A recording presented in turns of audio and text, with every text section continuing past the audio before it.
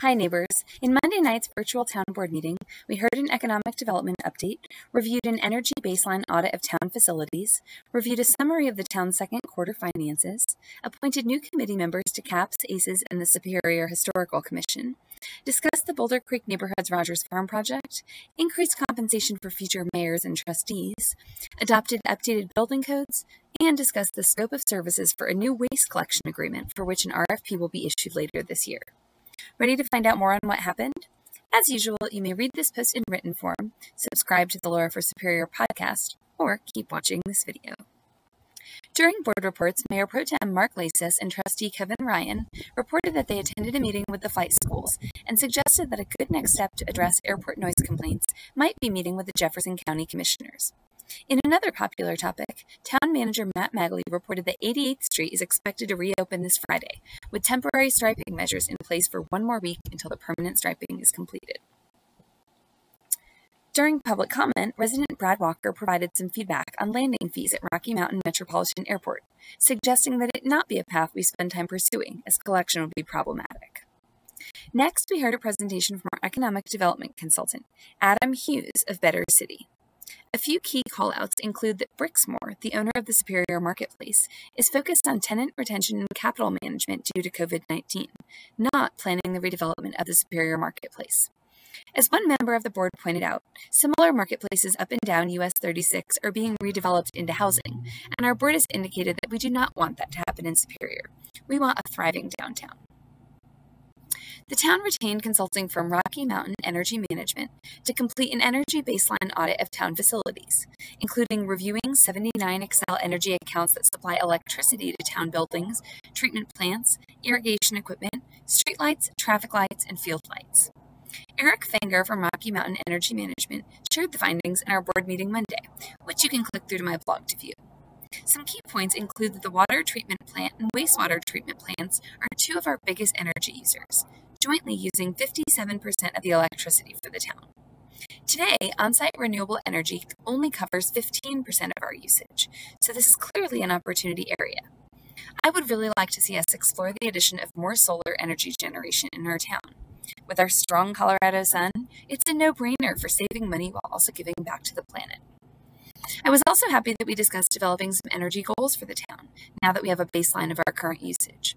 As Mr. Fanger pointed out, what gets measured gets managed, and I think making it a point to measure our energy usage and track toward goals will help galvanize us toward action in increasing our use of renewable energy sources and decreasing our overall energy consumption. Next, our board unanimously passed the entire consent agenda, including meeting minutes, an intergovernmental agreement with Boulder County for administration of the 2020 general election, appointments of Jill Giordano to the CAPS Committee and Aaron Edwards to the Historical Commission, and a summary of the town's second quarter finances, which I've linked in my blog post. The Advisory Committee for Environmental Sustainability, or ACES, currently has 2 vacancies. At our last board meeting, we interviewed 3 potential candidates to fill those spots. Prior to Monday night's board meeting, we emailed our town clerk our votes for 2 candidates each. Mike Foster received 7 votes, Tatiana Dotkanova received 4 votes, and David Puzak received 3 votes. Therefore, we passed a resolution appointing Mike Foster and Tatiana Dotkanova to ACES. Next, the board conducted an interview with resident Denise Bieber to potentially fill an open position on the Cultural Arts and Public Spaces, or CAPS Committee.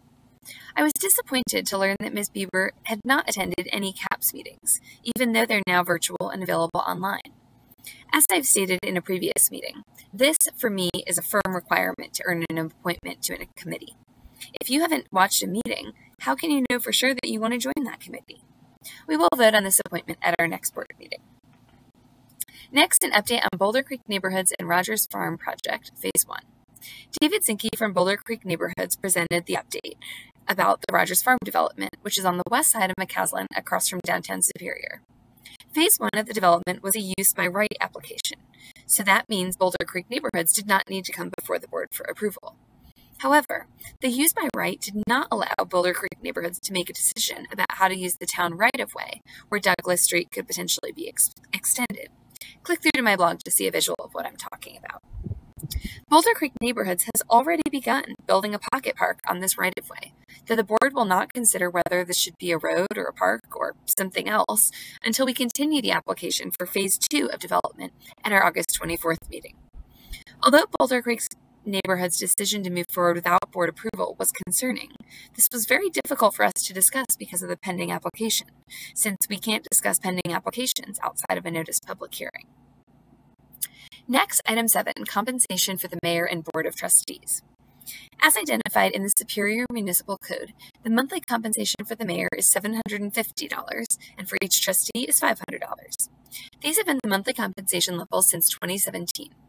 However, upon comparing our board salaries to those of neighboring towns, our Superior Town Board compensation is well below our peers, in spite of the fact that our board meetings are typically longer than those of neighboring municipalities. The original proposal from town staff was increasing mayoral pay to $1,100 per month and trustee pay to $900 per month. However, that would still put Superior below most of our peers, and since we wouldn't be able to propose another increase for 2 years, I was concerned this will cause Superior to continue to lag. Trustee Ken Lish proposed increasing mayoral pay to $1,500 per month and trustee pay to $1,200 per month, which I supported, but this did not pass. Instead, we passed the original proposal by a vote of 6-1, with Trustee Lish as the dissenting vote. It should be noted that we were not voting on our own raises. The Superior Municipal Code requires that compensation not be increased during a term of office. Therefore, any pay increases would only go into effect for the 3 trustees elected by you, the voters, in the November 3rd election.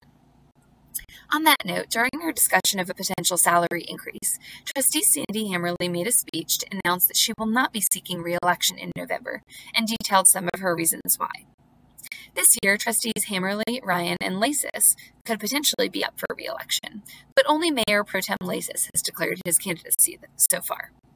With Trustee Hammerly deciding not to run for re-election, that means there will need to be at least 1 brand new board member following the election. If you're interested in serving, you'll need to pick up a candidate petition from Town Clerk Phyllis Harden and return it by August 24th to be included on the ballot. Please don't hesitate to reach out if you have any questions on the election process. Next, Item 8, adoption of updated building codes.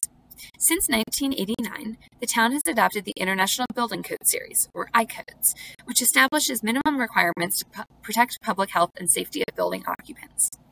These codes govern all aspects of construction, including structural requirements, fire protection, mechanical, plumbing, energy conservation, and accessibility. These codes are updated every 3 years, and the 2018 ICODES series is well established across the country as the current standard. Builders generally expect to be required to meet this standard for construction projects. Additionally, the National Electrical Code was updated this year. As such, we considered an ordinance to adopt both the 2018 International Building Code Series and the 2020 National Electrical Code. This quickly passed unanimously. Finally, we considered scope options for a new waste collection services agreement, which will go out as an RFP later this year. The town currently provides residential trash and recycling collection services to homes in Original Town, Sagamore, The Ridge, and Calamonte neighborhoods at a cost of $9.65 per home per month, which is passed through to the homeowner. The Rock Creek waste collection contract is managed by the Rock Creek HOA and has different services. The town's current agreement includes weekly trash pickup and every other week recycling pickup, with 96-gallon containers provided for each. After a community survey by ACES, there was interest in potentially moving to recycling pickup every week and potentially adding an option for compost pickup, plus potentially offering some different bin sizes. ACES put together 5 different scope options to consider, and we sought to bring that down to 2 or 3 for the RFP. I suggested a good, better, best approach. Option 1 would be our current contract, Option 2 would be adding weekly recycling, and Option 3 would be adding weekly recycling and compost. We also talked about potentially adding volume-based discounts, and decided to add that as an ancillary question in the RFP. So, for example, would you consider offering smaller bin size as an option, rather than trying to make it a full additional scenario in the RFP, which might discourage vendor response. However, our newly appointed ACES committee member Mike Foster spoke up in public comment that he's had experience in this area, and that waste management companies are adept at dealing with multiple options. I was very grateful that Mr. Foster had this expertise and was proactive in speaking up. Thank you so much for taking the time to listen to this recap. I really hope it's helpful. Our board is always open to hearing your comments, questions, and concerns. You may always email your feedback to townboard@superiorcolorado.gov or to me specifically at lauras@superiorcolorado.gov. As a reminder, any messages sent to a government email are part of the public record and will have your name attached. If you feel the need to write in anonymously, you may always comment at the bottom of my blog post recaps. Thanks again for listening and have a great week.